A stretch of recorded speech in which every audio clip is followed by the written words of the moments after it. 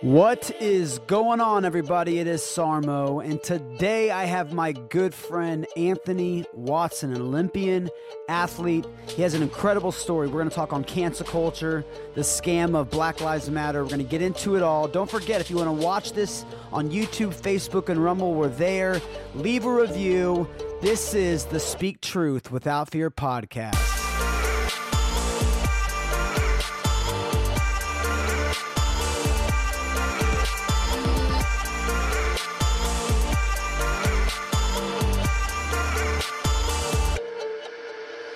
All right, we are back with another episode, and today, man, I'm so happy right now because one of my best friend, Anthony's looking at me right now, laughing. If you're on YouTube right now, you're seeing this go down. Anthony Watson, one of my best friends that I've met. Man, I mean, it's only been a couple months too, but we've hung out so much. Anthony Watson is an Olympian athlete. He's been canceled. He is the left's most wanted. I'm totally. And man, Anthony, I love you, bro. Thank you for taking the time to do this. What it do, baby? What it do, baby? This is literally our saying every time I call Anthony. I'm like, yo, what's up? He go, what it do, baby? What it do, baby? Emphasis on the baby. That is right, man. Well, Anthony, dude, we only met a couple months ago, but we have hung out a lot. We have stayed in touch. We talk, I don't know, 3-4 times a week. Yeah, we talk a lot. I mean, I don't know. It's like CPAC still seems only like a couple of weeks because every single time you're like, bro, we met like over a month ago. I'm like, really? Still seems like it was like 2 weeks ago. I think it was over 2 months ago now. It's over 2 months now. It was February 25th. You sauntered into the house that I was staying at. Didn't know anybody. He was actually friends of a mutual friend of ours, and they didn't even meet in person either. Nowadays, you got so much online stuff it's going on that they had just followed each other and exchanged a couple likes, comments. You know how it is on Instagram. And then I was like, oh, what's your name? He's like, oh, Jordan. I was like, what you do? He's like, oh, I'm a DJ. I do music. I was like, oh. And then after that, it's been babies ever since. It has been. So real quick, before we get this going, if you are listening on the podcast right now, make sure you can. If you're at home, you're able to watch this on video. We're recording this on video as well. So YouTube, Rumble, Facebook, all you got to do is search Speak Truth Without Fear. It is up there. And to make sure you also go to speaktruthwithoutfear.com and put in your email because we are actually going to be releasing some really big announcements of taking this, the Instagram live show live. So with that being said, Anthony, so man, you have such an incredible story. I remember the first night we chatted, you told me your story and, we had so much in common being canceled. I've worked in the entertainment industry. You worked in the sports industry. And athletics. And so, one, I want people to know your story, how you got into sports, and then, give us your background, your story, and how you, came to the place of being a Turning Point ambassador and someone that is really fighting for conservative values. Well, thank you so much for having me, my friend. It's an honor to be on your podcast. I know this is it's just like another avenue that we're just working together. Your IG lives, hanging out in person, you coming to my events. Pretty soon I'm going to be going to your sold out, debut main stage concert with all these conservatives at some point in the future. Who knows? That's right. But a little bit about myself was, I came from humble beginnings, to say it politely. Grew up with not having much, but I had two loving parents that literally raised me to be grateful in every situation and circumstance. And so I got into athletics because that was really the only outlet that I had as a kid growing up, because I was severely bullied by a lot of people in school because we didn't have new clothes or, didn't really have the latest fashion, style, or anything. So I felt alone a lot of my life. And sports was kind of like my only outlet for release. And, ever since I was 6 years old, watching track and field, I wanted to be in the Olympics for track and field, and then kind of didn't make it through with an injury that happened when I was in college, trying to qualify for the London Games. But, as not luck, but as hard work would have it, I found out that after that little setback that the only sport in Olympic for Team USA Olympic trials was the only sport that took open tryouts was bobsledding and skeleton. So I figured, at that point in my life, I'm like, well, looks like it's going to be Right. the avenue to get me to where I eventually want to go all these years. And so after deciding to do that, competed with Team USA for 3 years, didn't really like the politics and the system there. So I left on good terms, competed with the Jamaican team that was actually, that I have dual citizenship through my father, competed for the Jamaicans and actually made Olympic history as the first ever Jamaican to compete in the sport of skeleton for the country of Jamaica in a Wow. Winter Games period. So, it was a really big deal, but I got treated so harshly that sometimes it's kind of a temptation for me to undermine the magnitude of it. But at the same time, it's just like, it's kind of hard to talk about it because you never want to talk about yourself because you don't want people to think you're arrogant. But, Right. It's a struggle, Well, a lot of people need to hear the story, man. Like, so many people are going through what we go through. I mean, obviously, sometimes it's on a bigger scale and sometimes it's not. But, the average person, especially that, they believe in the conservative values, but they're scared to speak out and scared to death of cancel culture. And I know that I've experienced that, and really 2-3 months ago, I just really came out in a very strong way. But let's talk about, what that looked like for you, because I mean, I remember you had we had some conversations about this, and you said it was some of the hardest times of your life, and you're actually just now coming out of that. So yeah, tell me what that was like, how you got canceled and really the whole story. Well, I'm still very much in it. So I mean, like, the only thing that's changed is just my attitude and my perception has changed. So I mean, like, I'm still very much canceled. The situation hasn't changed, and it's still hard. But going through it, I committed to it when I made a stand for what I believe in, and a lot of people tell you that, like, it's going to get hard, but the reality doesn't hit you until you're actually in it. And it's just like, what the heck did I sign up for? So, I mean, through thick and thin and through everything that's happened after being canceled, like, I'm still here and in the same situation, but it's a different mindset that I have in here, which is actually making it more durable. So what happened to me was that as an Olympian, we're told that we're not to take political stances and we're not to, publicly, like, make politics a thing in the Olympics, which I give the Olympics credit. They've done a stand-up job of when it comes to competition. They've literally left politics outside of it. Right. A lot of people outside of the Olympics can do whatever they want. But in where I grew up, the states where I'm from, you have a lot of people here that are very afraid. You have a lot of my Caucasian, or as I like to call them, my French vanilla ivory friends that are doing a lot of things to kind of play nice guy to the other side because they're more afraid of being perceived as racist, even though I know that they aren't. And that's more dangerous in my mind than actually being racist. Because as a racist, you already know where you stand and you're not afraid to, to stick by it. When you're afraid to being perceived as a racist, that's when you literally bend over backwards in every kind of direction until you're bent up into a position that you can't get out of in circumstances that you see there's no way for you to get help unless you literally just go against everything that you've been doing. And so what had happened with me was that I had, after the Olympics, ran into some tough times, but, was still having, still training, still doing everything that I wanted to do. And then I came across Turning Point. Always loved Turning Point, everything that they did, and I remember that was back when I was watching videos when Charlie Kirk used to go to campuses and just set up a table and sit there. And all the chapters that he has now, I've sat there with students at some of the events that I've actually spoken at on behalf of Turning Point, sitting there tabling, looking at it full circle like, man, look at that. Charlie Kirk literally set up a table, would go sit on campuses and have conversations with people, and now he's got thousands and millions of students doing the same thing that he did, And so at the time, this was when everything was being turned into race wars, and I just wasn't biting it. And this was like right when the George Floyd case had happened and when he had gotten killed and, when he had died. I rephrase that.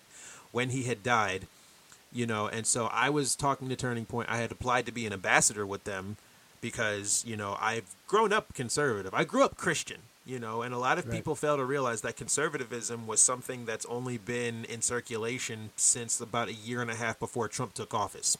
And now it's become like a really big thing. But as a Christian, when you look at it, you know, conservatism is birthed out of that because everything that Christianity stands for is all out of godly statutes and a foundation that now is what we call conservatism, the preservation of life, you know, the love for one's country and one's fellow man, that kind of thing, you know, and the internal character that makes you the individual that makes a collective group of people, Americans, you know, a functioning unit. Same way, similar as the body of Christ, you know, and so that's how I was raised. So I never really was on the train of like always playing the race card or like playing the victim mentality. And so it got real for me when all of the riots were happening last year. There were riots happening in Philadelphia where people were burning buildings, throwing Molotov cocktails everywhere, assaulting police officers, looting stores. And I had some friends of mine from high school that I went to school with that, you know, when we were in school, we went to a private Christian school where there was only 6 black people, and I was one of them. And so all 4 of them roll up to my house, and then they're just like, we're going to go to Philly, and we're going to go, like, get justice. And I'm just like, well, what are you doing? You going to go march? You going to go, like, you know, take a stand or something? They're just like, nah, we're going to go loot. And I'm just like... So real quick, so at this time, you have, so George Floyd, you know, there's protests going on due to what happened with George Floyd. Where are you? Where is your perspective on the issue at this point? Before, you know, because this is before all the autopsies came out, we saw the court case. You know, where are you in this place, in this mindset? Well, before everything like turned out to what it was, I had a feeling, and it's just like I knew that it was being blown up to way bigger than it needed to be. Yep. And this was like George Floyd, I want to say, was a year and a half after Trayvon Martin, you know, and so to me it just seemed like another ruse. It seemed like something else that they were using that didn't have all the answers solved yet. Right. And so like when I actually said that I came out as a Turning Point ambassador was the day George Floyd got declared dead in the hospital. Wow. So, and I mean, like, I didn't plan it like that. It was literally, I posted it, and then, like, 6 hours later, George Floyd, like, was declared dead. And so, like, my inbox blew up with all these threat messages, all these, like, hate messages from, you know, people that knew me. And, like, literally, like, the day before, were having, like, good conversations with me. And then out of nowhere, on a turn of a dime, it was literally just like, you traitor. It's like, you racist piece of crap. It's like, we know where you live. We're going to find you and kill you. Maybe then if you actually get like some of the treatment that he got, you'll actually feel some sort of sympathy, you know. But like, I really respect my father in this whole in this whole situation, because, you know, my dad, I would look at him and I'd be like, you know, like any son or any kid would do, like you look up to the people who are older than you that see what's happening. And my dad was really simple. He's just like, choices, man, you know. Because, like, everyone at that point was making it seem like the police found George Floyd, they pulled him over for no reason, and then they were just, like, harassing him until, you know, eventually he met his end. Right. And the way that he passed, you know, like, nobody wishes that on anybody. Right. You know, I mean, like, and it's, like, really frustrating for me, because all of those people that will watch something like that and get enraged, it happens in their neighborhoods and in their communities with black-on-black crime. I've seen things like that happen. You know, gang members literally ganging up on one person that won't join, you know, that won't join their gang, or is like repping the wrong set, and the stuff that they do to them is way worse than what the cops did to George. Right. You know, and it's like, they didn't harass him for no reason. The police were called. Right. He went someplace and played with counterfeit money, and then, you know, like, the results are what the results of what they are. ODing on fentanyl. And the same thing with Breonna Taylor.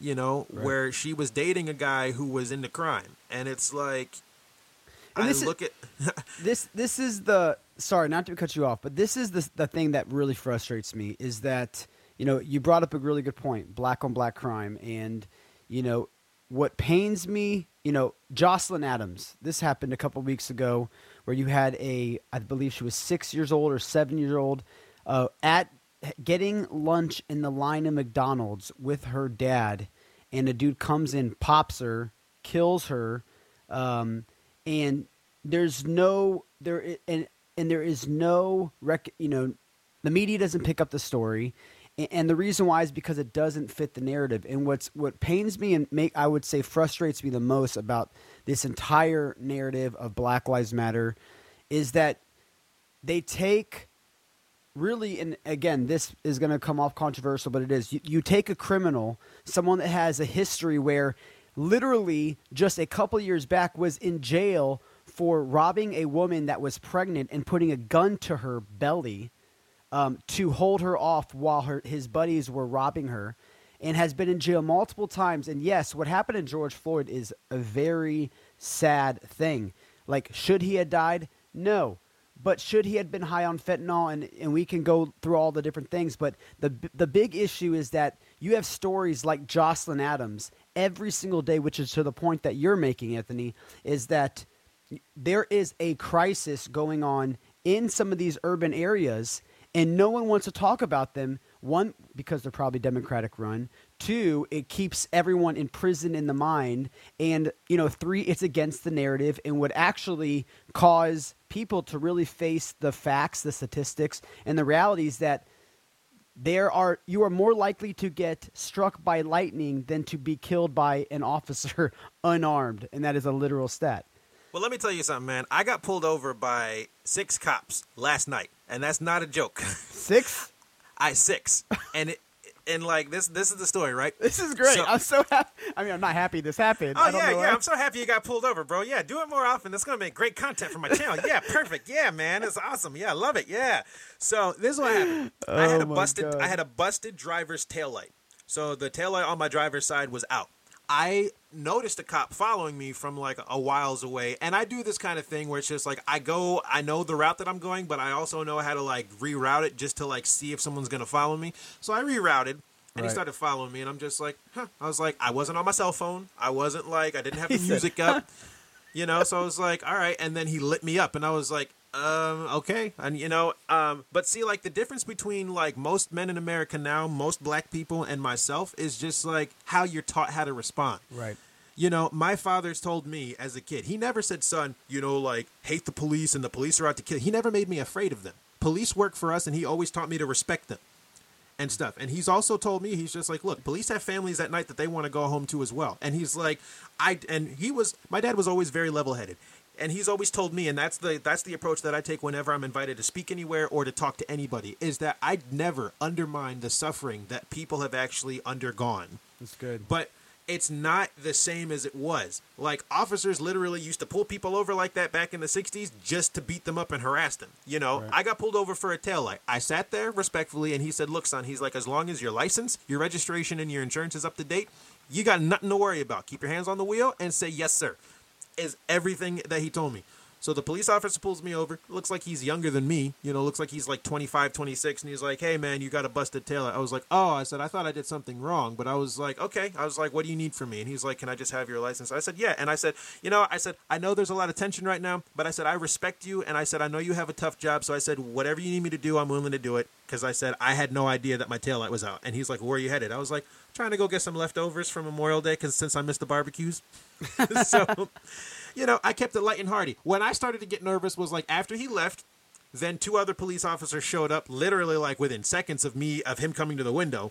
And then they're all like approaching the car with flashlights. And I mean, like now to everybody else, they'll be like, what are you all doing? It's like, y'all racist and y'all trying to kill me and this and that. But I'm just like, I was like, man, why do there have to be 6 of you? There's only 1 of me.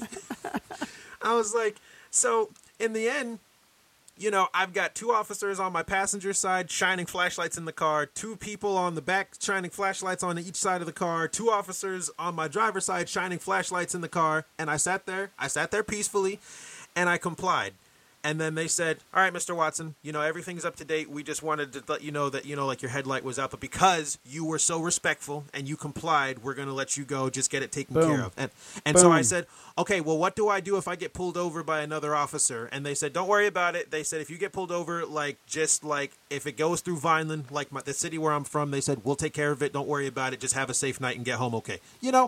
Easy. I was literally there under 3 minutes. But Yep. it was because there were so many officers in such a short amount of time. I was like, good God, they're preparing for the worst. Yeah. But in the line of duty, when you have to make a split decision of whether or not you're going to defend yourself, defend somebody else, possibly take a life, or prevent somebody from taking a life, it's like, you know, you need people to have your back. Now, are there corrupt police? Absolutely. But there's also criminals.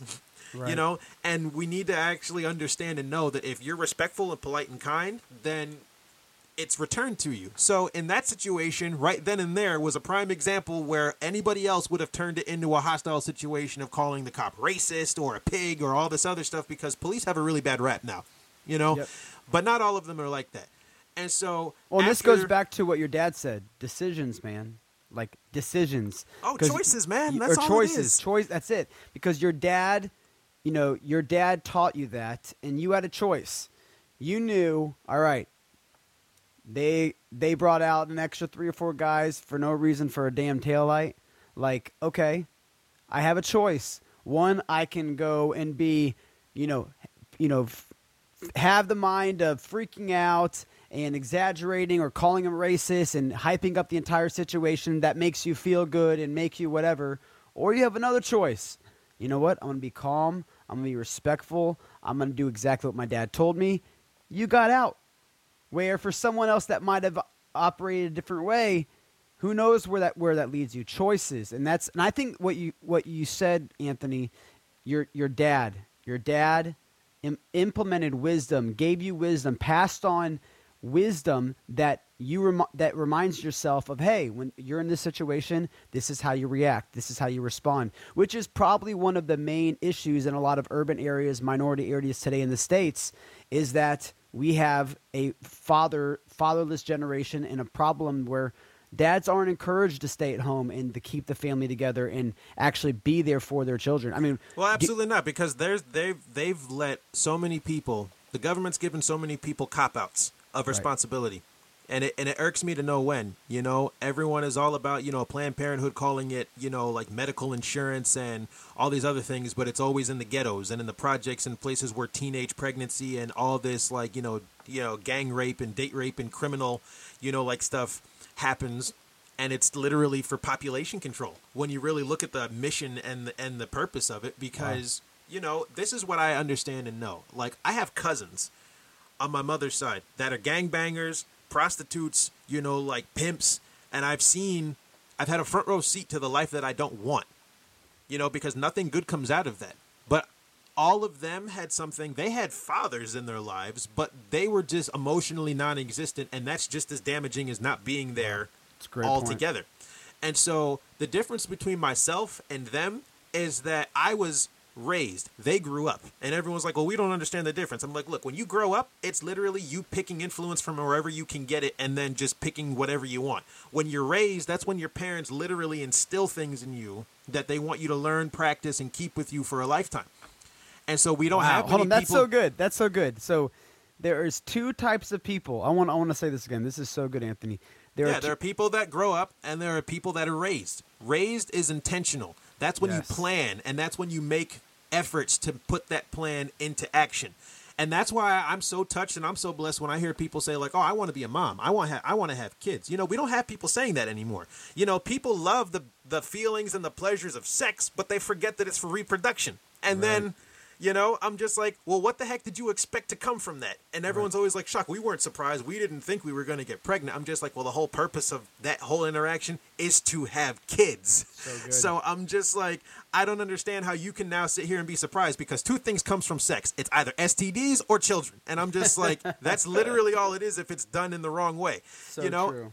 And so now you have so many people taking influence from places because people don't want responsibility. Because in my personal experience, I've seen Planned Parenthood be used as the get out of responsibility card, where it's like everyone will do that whole, routine of everything. And then when they get in a situation that they don't want, then they want to be like, and the thing that's so heartbreaking and so infuriating to me is that they make it seem like they're doing the kid a favor.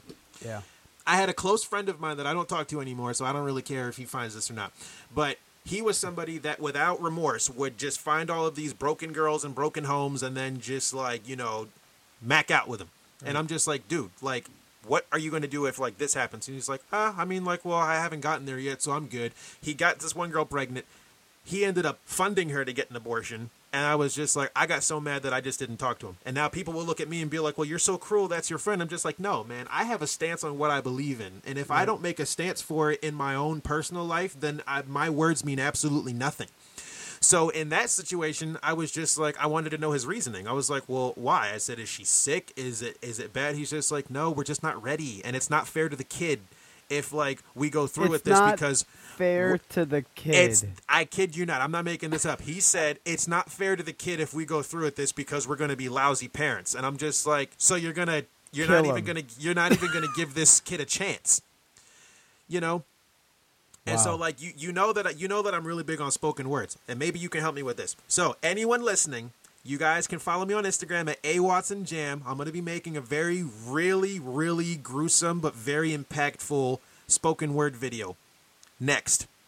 And this whole next video, I've already titled it. It's going to be called What If? And it's going to be from the perspective of however many years from now, what if we're finally at a place where cancer is a part of free healthcare? What if we're at a place where, water makes cars run and we don't have to worry about gasoline and oil? What if we're at a place where there is no national debt, there is no world debt because we're all doing everything off of natural resources and not man-made energy and lithium?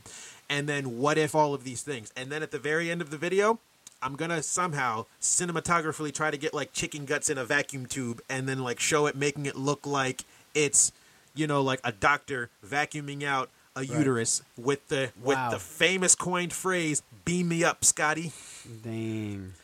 And the whole purpose of that is showing that by taking away a life, you've taken away someone that can possibly contribute to something amazing for the future. Because this is why we fight so hard, because we've already made up our minds. But now people are coming for the people that can't defend themselves and have no ability to choose and make the choices that they want, which is the kids. Right. And you have to be a real diabolical monster to really prey on a young mind like that for your own gain, when you're not even going to see the effects of it later on. And it reminds me of that story of that old king Hezekiah in the Bible, when a prophet came to him and said, destruction is coming later on, prepare about it. And his response was, well, at least it won't happen in my lifetime. Wow. And then there was destruction afterwards. And it's just like, that's where we're headed. And history repeats itself because of people's lack of initiative and their lack of consistency. Everybody wants what's good, but nobody is wanting to actually like go through what they need to make it possible. Right. Well, and I think I showed you this book, Love Letter to America. I showed it to you when we were in St. Augustine about a week or two ago. And something that you said, culture is getting this entire generation to focus on sex. It's focusing on an antichrist spirit.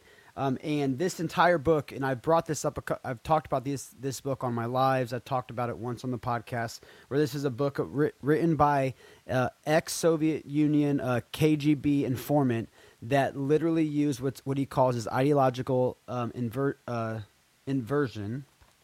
I believe ideological subversion. I'm sorry. Oh, snap. Subversion. Is that the book that you were reading when we were just chilling on the beach? Yes. Hey, everyone, Jordan won't swim in the ocean. I had to go in there all by myself. Dude, I wasn't in the mood. It was a vibe, guys. I was reading this book, though. It was brisk weather. The sun was beaming hot, but the wind was like the right temperature. The water was a little chilly, but I mean, like you got used to it after being in there for like a good 25 minutes. I'm going to the beach next week, so I'm whatever. have to make sure. Yeah. But okay, but the reason for bringing this up is because what you talked about is how culture has gotten an entire generation to focus on sex, which is why and then the answer to that sex and the consequences has become Planned Parenthood, murdering your children, not to create a family and want to even desire a family. I mean, I've never met so many people that they're like, I don't really care if I have kids, and I'm like, I could not imagine. Dude, I used to feel the same way. I don't know about you, but I used to get so offended when people used to be like, I don't want children. And I'd be like, well, there's something wrong with you. But then I realized I'm just like, it's better for them to not have kids because they might be crappy parents when they get older. Because I know that anyone can be a mom and a dad, but not everyone can be a parent.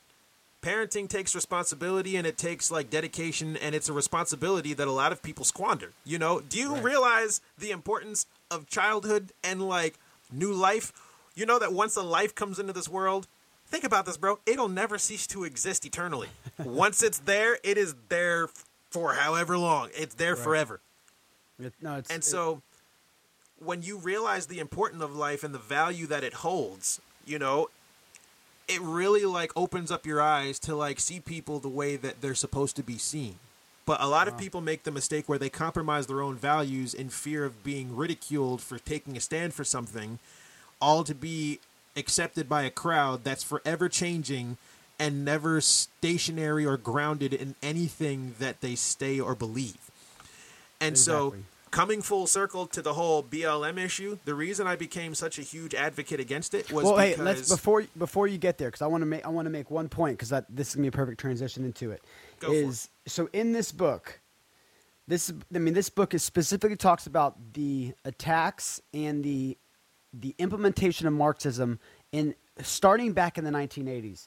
The number one thing that comes from this handbook from this Soviet Union informant, KGB informant, he says that this is the handbook that they're using on America today. The number one thing: corrupt the young, get them interested in sex, take away their religion. Corrupt the young, get them interested in sex, and take away their religion. Well, that's a common tactic to take over. What you do is you get people like it's like, you know, what pimps do to their prostitutes. They get them hooked on drugs. They get them so dependent that in order for them to get their fix, they got to go out and work, and then they use drugs as a reward. It's like so sickening, you know, and it's just like you see that happening with people on the left in America today, and just people of the same mindset and ideology, like globally, like worldwide. You create a problem as the people in charge. Right. You put everyone in a state of fear and hysteria where they feel so uncomfortable that they hang on your every word because you quote unquote have the answers. Now look at how everything is unfolding. Now Dr. Fauci is like backpedaling, you know, Congress is backpedaling, you know, like all of these governors and all of these senators and mayors that were all about this whole mask mandate business when it first became a really big thing. Now they're all backpedaling. The co-founder of BLM resigned because of I mean, just like... And that's not the only one. Like, she resigned because of scandal. She said the scandal had nothing to do with it. But it's just like, I said, it's just like BLM, literally, they don't stand for anything. You know, even if it's messed up, that everyone has a mission statement. And their mission statement from the very beginning was, we stand against the nuclear family. Yep. We want people, we want to give, and like I memorized it because they deleted it. And I can't find the screenshot, but it says, we stand against the westernized nuclear family. We believe in creating an environment and a community where single mothers can continue to fight for the cause with their children, but not be subjected or objectified to modern family theologies. And I'm just like, so you would rather invite a single mother with her whole family to get involved in this chaotic, dangerous, violent cause just so that you can prove a point. And everybody's leaving. And then a month ago, you hear one of the people coming under scrutiny because she bought her $4 million mansion. Right. And then her excuse was, well, I got to take care of my family. I'm like, oh, hold up. I thought you guys were against that whole thing. But before that, remember, nobody could find their mission statement. They deleted it. Newsflash, it's a scam. It's a scam. And you have everybody, and you still have everybody still fighting for this cause that has produced no value. It's stopped no violence. It's given nothing. It's produced nothing. Been in no public eye to offer anything back to the communities. It's taken in last year alone, I think, $60 million. No, it's over 70. Over 70. So, and it's just like, and the question becomes like, where does the money go? Then you have little leaders in like small sections here and there, major cities all over the United States going to prison for like, you know, spending the money on like prostitutes and condos and expensive suits and all this other stuff. And it's just like, if that doesn't get you to open your eyes and think about like what the real picture and what the real purpose of this is, then I'm just like, the issue ain't everything out there. It's you. We live in an imperfect world where no matter who's in office, no matter what's happening, there's going to be violence. There's going to be things that are going to be happening. That's just how ugly the world is. What makes it hopeful is when you're in that whole kind of situation and you can see all of that stuff happening and you still value the life of the person that's there. That's the difference. And the only way that you do that isn't through politics and ain't through policies. It's through letting your mind and your heart be changed and be renewed by the word of God. Literally. Literally. And it's just like, we've substituted everything. We've taken God out of every facet. We've taken him out of every place. And now we're shocked and surprised that everything is under attack. Remember when we took prayer out of schools? You weren't allowed to say the Pledge of Allegiance. You weren't allowed to stand for the flag. You weren't allowed to pray. And now they've taken God out of schools. And that's why you have all these young kids getting their minds raped by all this brain pop, this whole gender studies, this whole, critical race theory and stuff, and everyone's shocked. And I'm just like, well, what the heck did you expect? I was like, when you have God in control of certain things, there's order, there's peace, there's love, and there's equality. Things that the people on the right want and things that people on the left want, but things that nobody will be able to achieve without him. Yep. No, seriously, it's such a good point. And it's so interesting because there is, if you don't think that taking God out of schools and taking God out of the entertainment industry and taking God out of even the national anthem, the Pledge of Allegiance, there is a direct attack on religion. And in this, and not to reference back the same book, but I'm going to, he said, Tomas talks about how literally the number one thing that every communist regime, every Marxist regime, and remember, BLM founder literally says, we are trained Marxists. The number one thing they go after is religion. And this is the reason why. Dr. I can never say his name right, Sherevich, analyzed past communist regimes and past communist movements. And this is, he goes, I came to the one omnious conclusion. Every one of these civilizations died when people rejected religion and God and tried to create social justice along the socialist principles. This is back in 1977. There is a reason why that we have created even when it comes to our universities, our churches, it's infiltrated the church now, where we are focusing less on God, we are focusing less on faith, we are focusing less on Jesus. We're focusing less on academics and getting smarter and gaining wisdom and knowledge. And we are focusing more on social justice issues, the things that really don't bring any real change to your life. There's a reason why. And it's because one of the things that also says in this book is that you can't infiltrate Marxism and implement it unless you dumb down the average citizen. Well, look at what the government's done. They've made drugs paraphernalia and weed so available to everybody that everybody's so high out of their mind. It's just like they give you puff pass, and while you're doing that, they're stealing your wallet, stealing your textbooks, stealing everything, rewriting everything, so that by the time you finally come to your senses, everything is different, and then you're just like, what happened? Right. It's just like, what did you expect? It's just like back when this country was founded, even if people weren't professing Christians or people of faith, they still had that one thing for God that nobody has anymore, and it's reverence. That's so good, They bro. still regarded him as the creator of all and who was sovereign, and that's why they did everything under his rule, which is now that's what's under attack, because that's the last thing holding it together. But I do know this. It doesn't matter how ugly, how bad, how chaotic, how violent, how things get. You can only have so much evil stack up until God steps in. And he's about to do something. We don't really know what it is, but if COVID has taught us anything, it's been for years. Everyone has been like, to be something successful in life or to have any purpose, you need to go to college, need to have a degree, you need to get married, need to have a family, need to have a job, need to have an income, need to have credit, all this other stuff. And COVID literally took all of that away. Yep.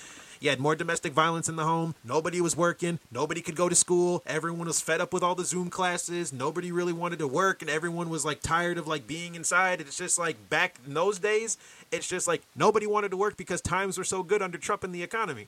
Now you see lines of people lining up just for gasoline. Right. And then after that, you have everybody coming and saying all these ridiculous things. And it's I'm just you voted for this. So when everyone, and especially during election time, when everyone was we just need to get Trump out, I was okay. I said, I can respect your feelings because I know we ain't all going to agree on everything, but I said, do you actually want him out because you disagree with policy, or do you want him out just because of his personality? And they're just like, well, he's racist. I was like, well, what did he say? They're just like, he called Mexicans rapists. I'm just like, well, last time I checked, rapist ain't a racial slur. It's a crime. I was like, I know white rapists. I was like, I know black rapists. I know Spanish rapists. I know Asian rapists. I'm just like, white rapists. I know white rapists. Green, blue, yellow, every color you can dang think about.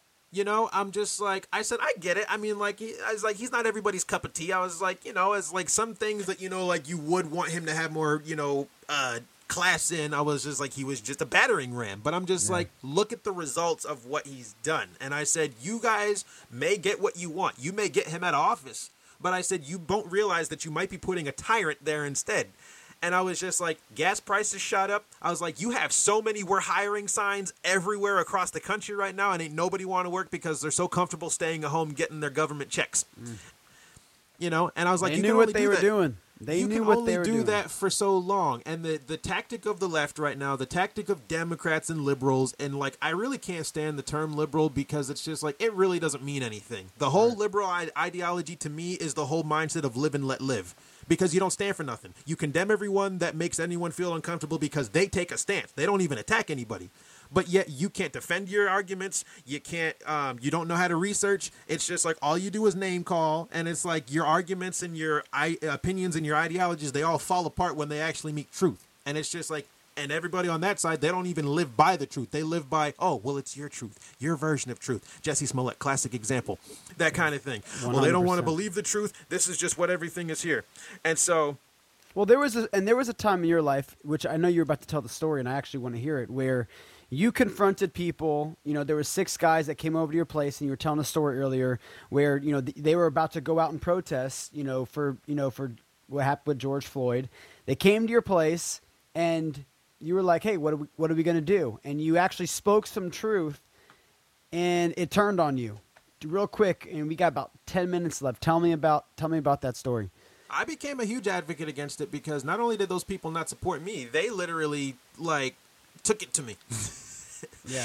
So when I said I don't want to go, I said I can't do that, and they said, well, why not? I said you support everything that's happening. I said, no, that's not fair. I said, because I said out of all of us, I said I'm the one that's in the projects, going out and doing my outreaches to kids in those kind of environments. I'm the one that's putting all this work on the pavement, and I'm just like, just because I don't believe in stealing something that ain't mine, I said, I can't go with you. And I said, if that makes me your enemy, then I said, I'm sorry, but I said, that's the stance that I'm going to have to take. And I don't remember what happened after that because I got clocked from behind, and then it was 10 minutes of getting stomped on. So you had some buddies come over to your place. They're like, yo, people are protesting. We're going to go loot. We're going to go destroy the town or whatever. What was the conversation because I mean, again, what people see, they just see people looting on TV. They don't actually see the actual organizing and the conversations that go beforehand. I can't speak for anybody, but I honestly know that looting a jewelry store and looting a Nike store or all these other shops and whatever that you were burning up and whatnot, it has solved absolutely nothing. And it's getting to the point now where it's like nobody's safe. You see all these mothers, grandmothers, aunts, uncles, parents, sisters, brothers crying because now the young ones aren't even safe. You know, everyone is just running them up and going and being careless. And that's why I've never supported BLM, because they've done absolutely nothing for black people except fire them up with fake rage and like embolden them with false truth and then encourage them to do whatever, knowing that if they don't do anything, politicians will bend to them if they scream loud enough. Oof. And we live in a culture Don't now say it, where bro. We live in a culture now where hard work means nothing, discipline is out the window, and character flaws don't even like talk about that, because we're taught that if you scream loud enough, you complain long enough, and you make trouble loud enough, then people will just give you what you want. That may work for a little bit, but people have a cap, and you can't hold on to that for forever. You know, there's got to come a time where it's like what you actually say means something. And Martin Luther King at that time, I said to them, I was like, he'd be rolling in his grave right now. Because I said he marched so that you guys could be able to complain and not get shot for it. And y'all are going to go over there and march and do all this other stuff in vain for no purpose for people that are still dying. I don't care how many times you say George Floyd. I don't care how many times you say Breonna Taylor. I don't care how many times you say Trayvon Martin. You can say their names until you're blue in the face and until you die and pass out in your grave. It's not going to bring them back. We need to start saying the names of all the people that are still alive, still in these situations, still fighting for truth, still lost, still hopeless, still desperate for any kind of hope, to get to them, because they're the names that are alive that you can actually do and make a change with. We need more people that are doing that, and that is what I'm I'm willing to die and fight for to my dying breath until it's taken from me, to make sure that people actually have a chance, a voice, and someone that's actually going to fight for them to give them better for what they deserve through hard work, through discipline, through character development, and through honesty. Boom. Anthony Watson out. No, for real. The end. The end. No, seriously, bro. That is so true. I love everything that you're saying. I want to keep this conversation going, but we are wrapping up on, it's a perfect ending, is that we have to do more. We have to challenge the norm, and we have to have these conversations, man. They're so important. We have to have these conversations. So really quick, tell people, how can people get a hold of you if they want to find you on social media, find you on Instagram, and if you have a website or your email? I'm just on Instagram and Twitter right now, but I'm getting rid of my Twitter and my Facebook. So, I mean, like, Instagram, A Watson, Jam. A Watson Jam. One word. One word, no dots, spaces, hyphens, whatever. If you need anything, DM me. Would love to reach out and talk to all of you guys. Yes. And follow me on any of the events that you can catch in and tune in on Zoom. And if you haven't yet, book your tickets for SAS, July 17th to the 20th. We're going to be there. It's going to be a party. It's going to be a good time. You're going to learn a lot, and you're going to hang out with a lot of good people that have your back. We are all going to be there. And also, if you're listening to this right now, which is most likely on Wednesday, June 2nd, when you are actually listening to this, you can actually go to the Speak Truth Without Fear Instagram, and you will see that, because tonight Anthony is also going to be on the Instagram live show with Speak Truth Without Fear. So it's going to be, we're going back to back. I'm so happy to have Anthony. Anthony, thank you so much for seriously coming in, taking the time, sharing your story. It's so inspirational, bro. Oh, man, this is so much fun, man. We're going to have even more fun on the live. So if you guys have no plans, make sure you guys tune in every Monday to Thursday, 9 p.m. The Jordan Speak Truth Without Fear. This thing is fire. Baby. Y'all ain't going to miss nothing. And if you do miss nothing, that's your own fault. Come on, let's go. I love it. So with that being said, remember, leave a review. You can also go on YouTube if you want to watch these at home. Go to the website, speaktruthwithoutfear.com. We got articles up. We got so much information to get you. We love you guys, and we will see you on the next episode on Friday with me and Ross the Boss.